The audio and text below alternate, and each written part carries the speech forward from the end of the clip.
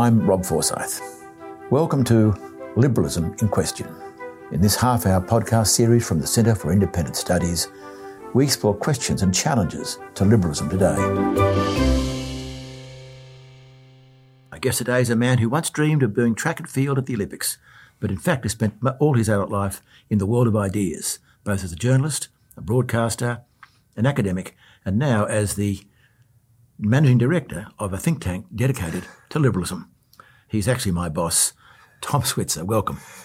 Rob, great to be here, and can I say from the outset, congratulations on this series you're putting together on liberalism for CIS. They're always worth listening to, and I'm glad to be here. Well, let's hope the day does not mar that record. You can subject me to as much scrutiny as you like. Tom, the CIS is dedicated to liberalism, and often I hear the word used around the office, classical liberalism. One thing I'm discovering in this series is that liberalism is a very loose word. It can refer to things progressive in the United States, the name of a political party here in Australia. It can refer to a whole range of activities or a whole range of philosophies. What is classical liberalism? Well, let me start with a joke. My friend Tony Abbott, shortly after he was elected to Parliament in the mid-1990s, he went on a US State Department tour around Washington, D.C., and he was identified as a rising Liberal Party star and critic of the Republicans, because he was the leader of the monarchists. And at the end of the week or so touring Washington think tanks, the convener of the State Department program said, "Oh, Mr. Abbott, what did you think about your time in Washington?" And Tony said, "Well, look, I've been going to the Brookings Institute, the Urban Institute, Greenpeace, all these left-wing groups, and I have to say, I don't really feel comfortable here at all." To which the lady replied, "Well, Mr. Abbott, we heard you're a rising Liberal star and critic of Republicans." Got lost in translation because Tony's a leading monarchist, and the Liberal Party in Australia has different connotations than liberalism in America. Indeed. In fact, Tony Abbott would be a social conservative rather. Absolutely. Well, what is classical liberalism? What is this thing which you're dedicating your life to defend? Simply put, the Enlightenment. The principles of the Enlightenment in the 18th and the 19th century, rebelling against authority, ascribed status, the belief in meritocracy, in hard work, initiative. My friend, the late and great Owen Harries, who was a senior fellow here at the Centre for Independent Studies in the 2000s, he's wrote a very important essay for Prime Minister Malcolm Fraser in 1980. We will reprint the speech in a collection of articles dedicated to Owen later in 2022. And he just made the point that the fundamental of liberal beliefs is the right to freedom to choose. Free to choose. And that, of course, is the title of one of Milton Friedman's famous books in the late 70s and early 1980s. And from that belief, this was Owen's argument, and I think this is the mainstream view of liberalism. From that belief comes a commitment to the private enterprise economy, which not only gives us the freedom of economic choice, but itself requires the freedoms without which we could not have innovation, technological progress, risk-taking, the saving and investment of capital, all the things necessary for a flourishing, competitive free market economy. And from that leads to economic growth, which increases the freedom of economic choice, but also the range of opportunities open to us. So I think, in a nutshell, that's what classical liberalism means to me. It's an economic doctrine, do you say? Well, it's also a social doctrine as well, but in my sense, if you expand economic choice, you're going to make people freer and more prosperous.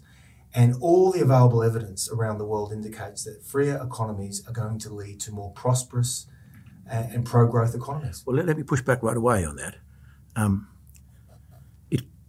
Could it not be argued that freedom is great for those who've got a good head start in life, but others, it'll only exacerbate the inequalities with those who don't, and that in fact one of the results of the perhaps misleadingly called neoliberal economics of the 80s and 90s has been a sense of greater inequality, which has led in fact to people becoming disillusioned with liberalism. Well, Let's look at Australia.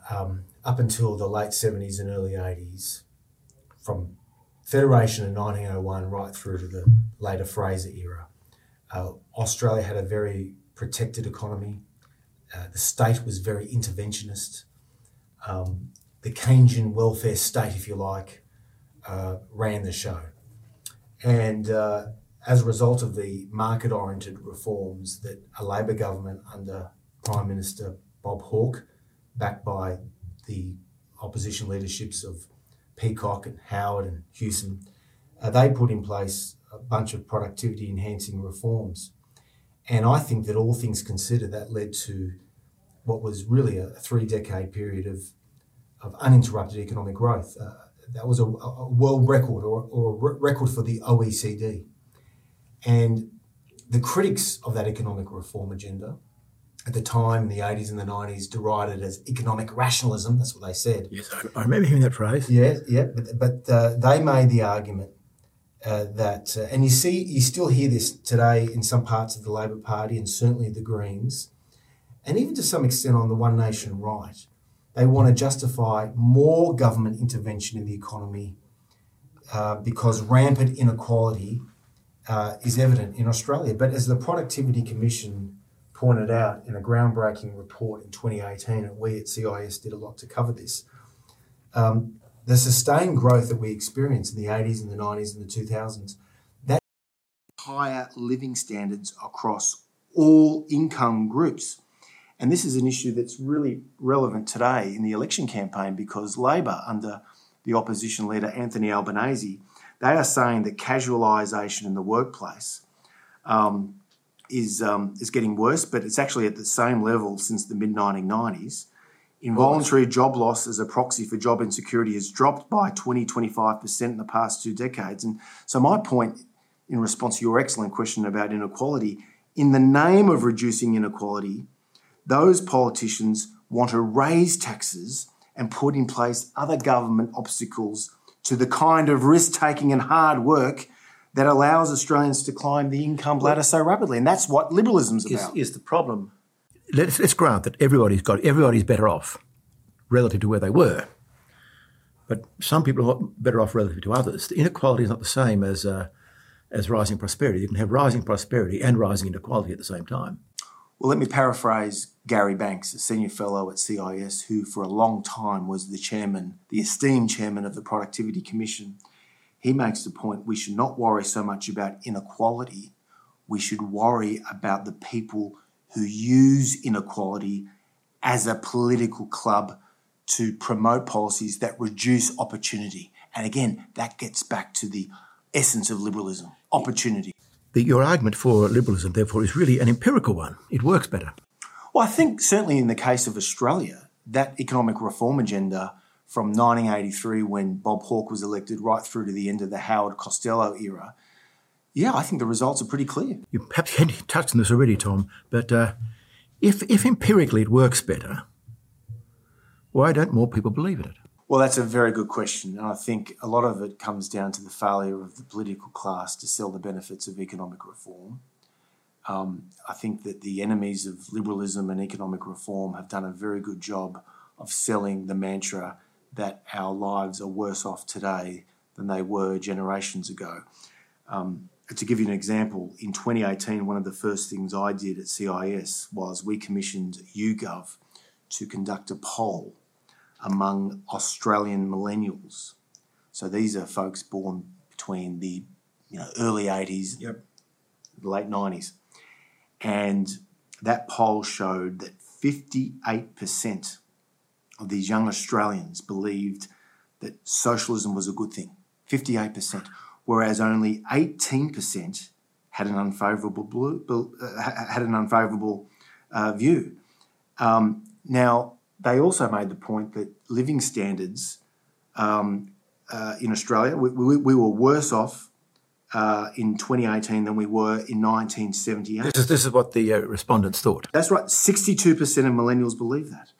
And as I said to you before, if you go back and look at all the available evidence from the mid-1980s to probably about 2012, we experienced our biggest national income boom since the gold rushes, And until COVID, we had the longest period of uninterrupted economic growth. And gets back to my other point, very little widening of income inequality. That is rather depressing response. Well, I think it gets back to your point that there's a widespread view that economic reform has not been a good thing for Australia. And did we ask them what they thought socialism was, by the way? Well, that was where it gets a bit confusing. The great Roman statesman Cicero pointed out, to be ignorant of what happened before you were born is to remain a child. And we're a bit mischievous with this question, but nevertheless, we asked people what they thought about Mao Zedong, the communist leader of China. You asked about some genuine communist socialists. Yeah. Only 21% of those questioned, these are Australian millennials, they knew who Mao Zedong was. And 51% said they knew nothing of him at all. Just 26% were familiar with Lenin, the Bolshevik leader, the Russian Revolution in 1917, and 34% with Joseph Stalin. Striking ignorance of well-known socialist or communist leaders. Perhaps we should put these questions to the education program here, because that strikes me as a tremendous failure of history. Okay, so you're saying liberalism is freedom to choose. It particularly manifests itself, in your understanding, in economic freedom, which you believe leads to significant growth of wealth, even if it may at the same time lead to some relative inequality, but that people don't see it as positive as it really is because of ignorance and because of others who have been out there maliciously or pushing another program against it. That's your understanding of what's going on. And I've made this point in several articles in the mainstream press, the Financial Review, the Australian, the Sydney Morning Herald, and on the ABC, but it's a pretty banal point for people who support the CIS mission. But it needs to be repeated frequently. All economies that have enjoyed sustained growth and have broadened prosperity, they've done so through free trade and free markets. And our argument at CIS, and this goes back to when Greg Lindsay, my predecessor and friend, founded CIS in 1976, regulation is the enemy of prosperity. And prosperity is the only means of providing the public services that socialists are so fond of claiming they prize. Let's come back to this a little bit. You would concede, I trust, that to have a free society you need law. Otherwise you have the Wild West. We're not libertarians, we're classical liberals. Key distinction. Oh, yes, that's the one I'm trying to push with you, that one. We need laws. They need strong institutions, not just laws. Institutions need to be strong. Yeah. Central banking, the courts. Mm-hmm. In fact, where there's a weak, where there's not the rule of law, where there's not independent judiciary, freedom soon goes because you have the tyranny of the powerful. You've conceded these points. They're important points. But do Liberals make those points enough? I'm wondering whether, in a sense, we've given half the case. And the reason I want to raise this is one of the great enemies of freedom would be not the state, but crony capitalism. The big large companies using the state to become rent seekers against the common good. And we see this constantly in our society. The big money running, trying to, and they are as much an enemy of. So, would you agree they're as much an enemy of liberty as this big government? Yeah. I mean, true liberals, in my judgment, aren't pro-business. They're pro-markets. And putting this in very simple terms. Just say that again. That's very important. That distinction. You're saying they're not pro-business in itself, but they're pro-markets. Pro-markets, pro-initiative, pro-limited regulations. Pro-competition. Pro-competition, absolutely. That allows free enterprise to prosper and help create growth and jobs. But, let me put it in these terms. This is Enoch Powell, the maverick Tory MP who ultimately became an independent. He famously said, you don't tax a loss, you tax a profit. And let me just... You understand? Of course. It's a key point. You don't tax a loss, you only tax a profit, because without profit, which is to say without capitalism, without the free market economy, you can't raise the revenue, the government revenue, to provide for the healthcare and health and education and defence. So there's a widespread view, I think, unfortunately, that liberalism means no government. We support government. Yes. We believe that you need proper government functions like health and education and defence and social services. But you're only going to find the money for that by taxing profit, not by taxing losses. Can you go back to, by the way, Enoch Powell taught Greek at the University of Sydney. Indeed, in the early 30s. Yeah, I thought I know something you didn't know. You do know. Have you read Simon Heffer's biography of Enoch Powell? No, I haven't. Simon Heffer, past guest at CIS, wrote a magisterial biography of Enoch Powell. It was published just around the time he died in the late 1990s. Add that to the other thousands of books I must read before I die. Only the Roman, it's called. It's an outstanding book. Can you go back to saying business versus the market? Yeah. And you said you're pro-market, but not necessarily pro-business. Why not necessarily pro-business? Well, businesses, if they had their way, would want to monopolise the market. And I think if you're a true believer in competition and freedom of choice, you want to have more opportunity for all. There's that quote. So we're not for government and we're not for business. We're for markets. Got you. In fact, there's a quote I think we may have made from Adam Smith about that. Was it merchants rarely ever get together? The conversation has not turned very soon to contravene the public good. So we need a strong government to protect the market, that be a market, but not so strong that the market is taken away from being the market. Effective government. Effective government. And I think, unfortunately, there is a perception or a misperception that classical liberals believe in no government. That's a furphy. And look, we've had 2 years of the COVID pandemic. And I hate acknowledging this, but it's the truth. Jonathan Friedland, the well-known left liberal columnist from the Guardian newspaper at the height of the pandemic, March 2020, said, just as there are no atheists on a sinking ship, there are no free marketeers during a pandemic. Sometimes, I hate to acknowledge this, you need a more interventionist government, but they're in very special circumstances like in wartime or a pandemic. I'm Rob Forsyth. This is Liberalism in Question, and though you might not believe it, my guest is Tom Switzer from the Centre for Independent Studies. Tom, can I ask about social liberalism? We've talked about economics so far, but liberalism is also a program. I think a liberal society is one where the state refuses to decide the big questions. It refuses to judge whether there is a God or not a God, to judge what the good life is for. In fact, it strangely vacates where once perhaps the church or crown or in other totalitarian, and therefore there's a gap there. Now, this means that there's a number of philosophies about life which are compatible with liberalism. Some are good and some are bad. I think you told me once you're a conservative liberal. Is that right? Or a liberal conservative? Yeah, I mean, what are you? I'd like to. I mean, look, labels, particularly in the post-Cold War era, they do foster simplistic divisions and they create artificial alliances. But in terms of philosophy, I'm self-evidently a liberal for the reasons that I made clear. Yes. But I like to see myself as someone, and I'm not alone, who bridges the divide between classical liberalism and classical conservatism.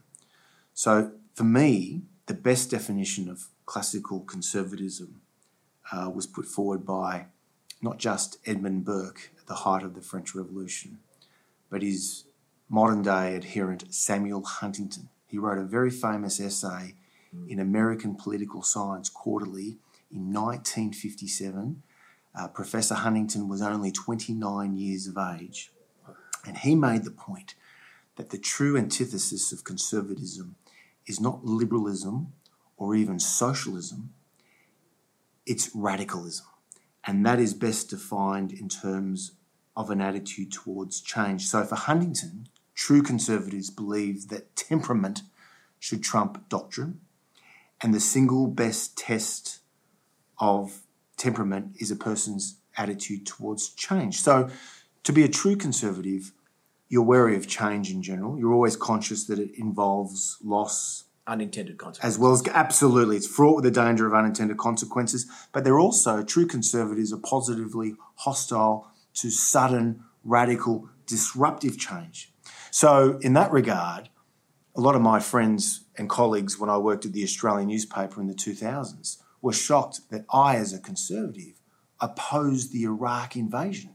I opposed it because I believed it was an unconservative war. Now, you could argue it was a liberal war, regime change to bring about democracy, but that's where it clashed with my conservatism. In fact, you may want to temper your initial early statement to me that classical liberalism is a product of the Enlightenment. Of course, the Enlightenment is just as vague and as diverse. And it was in the name of the Enlightenment that the King and Queen of France were arrested, and which Burke so alarmed Edmund Burke. So it's not that fact. There's a tone. In this series, I have picked up a theme on this matter. The enemy of liberalism and certain forms of conservatism is a radical utopianism, that the world can be made really good, we can really solve our problems, and that's what leads to, either on the left or right, the extremity and violence, which is almost catastrophic for human well-being. Do you agree with that? Well, I think if you read the works of, say, Francis Fukuyama in the last 25 to 30 years, he is your utopian liberal. I think he's I'm hoping to have him on the program, by the way. I think he's now a chastened utopian liberal. Yeah. But the point is that there came a period in the late 80s and early 1990s, and he was not alone. He reflected brilliantly the spirit of the times, that with the end of the Cold War and the collapse of Soviet communism, the world had reached the so-called end of history, which Fukuyama defined in Hegelian terms was the end point of humankind's ideological evolution and the universalisation of Western liberal democracy. And a lot of classical liberals embraced that view. However, as a conservative, and I became more conservative. Yes. I got mugged by reality during the 1990s and 2000s. I recognised that there was no such thing. Just as Hegel thought it was the Prussian state in the early 18th century, it's very tempting to call the game is over and keeps playing. Wow.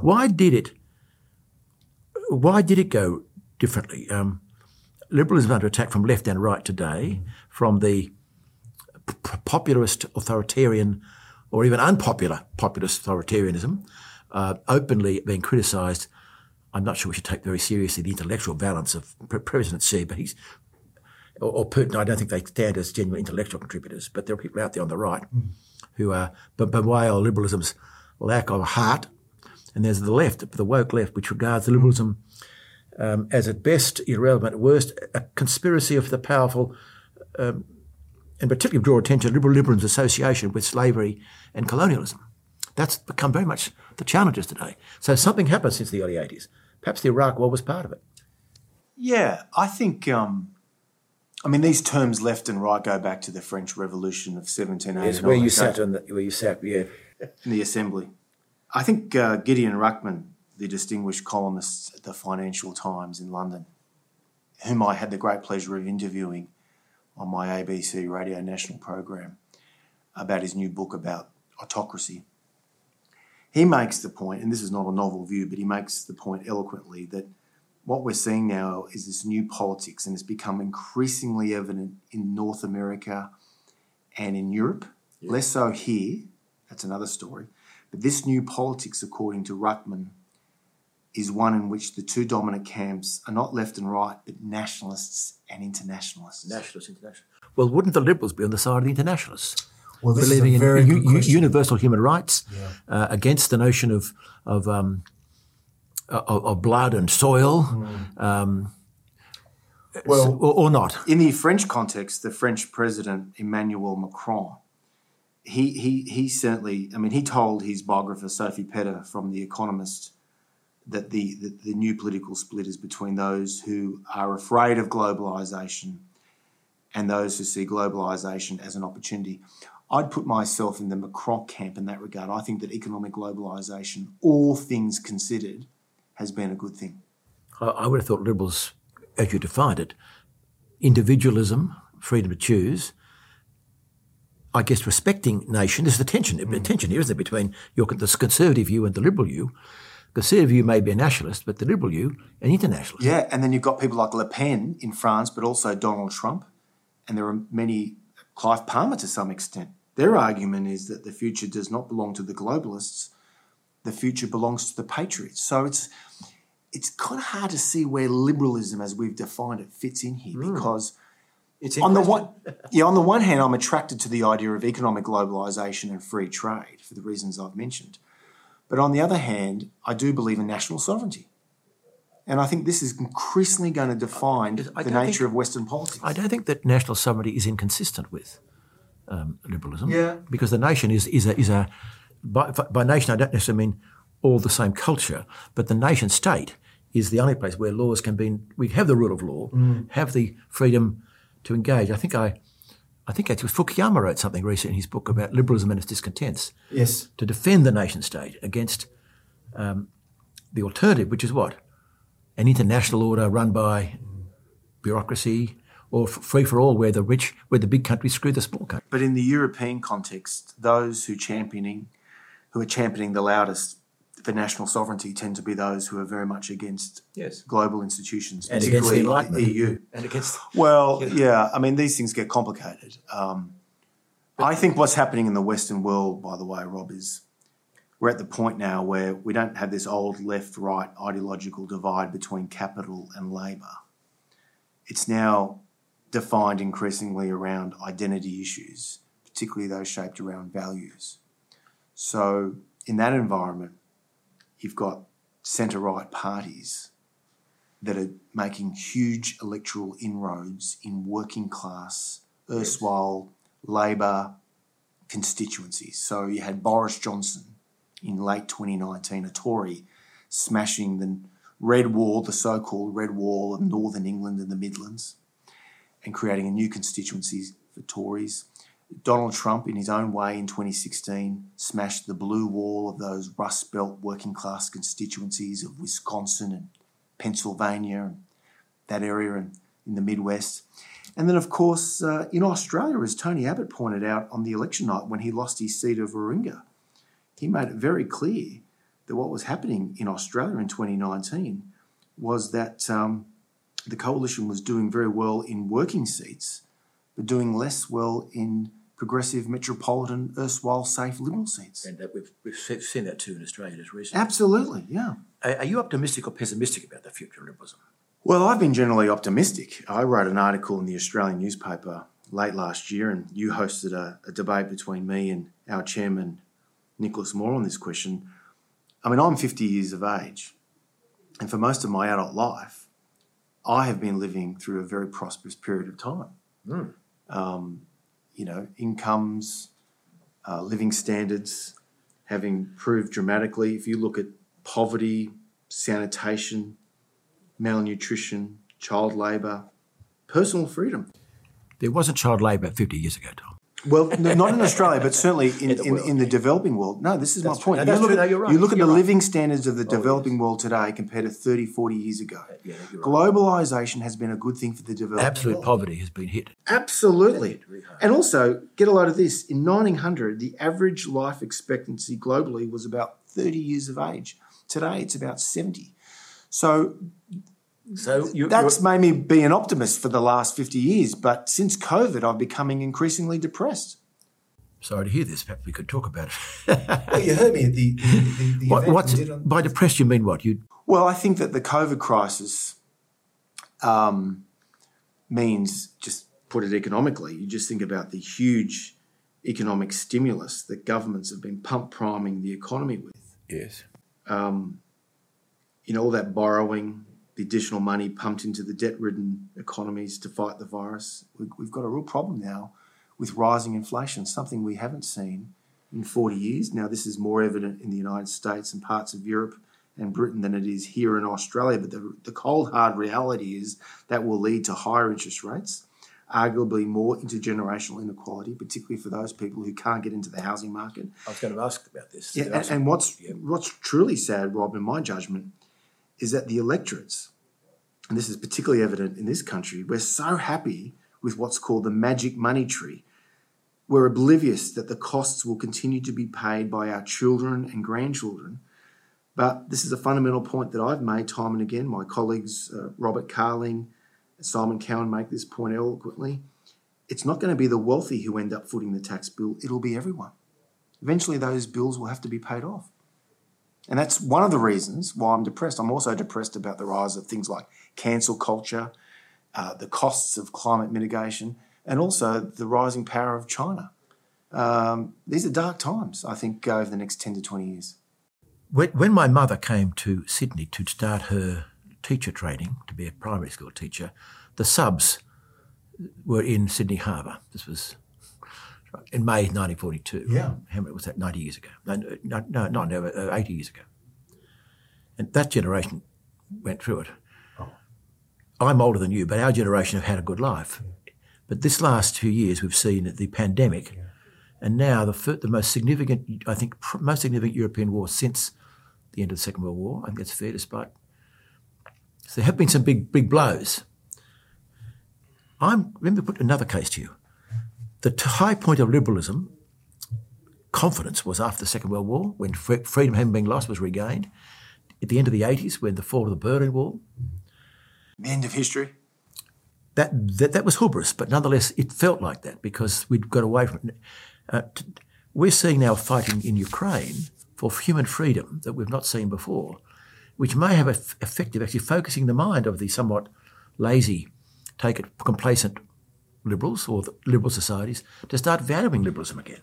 Valuing freedom. Yeah, I mean, I would distinguish myself from many other classical liberals and indeed conservatives in Europe, America and Australia on this question. I think that the crisis in Ukraine is more complicated than the media conventional wisdom lets on. I think it's really a legacy of unsound policies that Washington and Brussels pursued after the end of the Cold War by pushing NATO, the EU, closer to Russia's frontiers, by betraying an agreement between Gorbachev and Washington in the early 1990s that in exchange for a reunified Germany to be part of NATO, the West would not move east.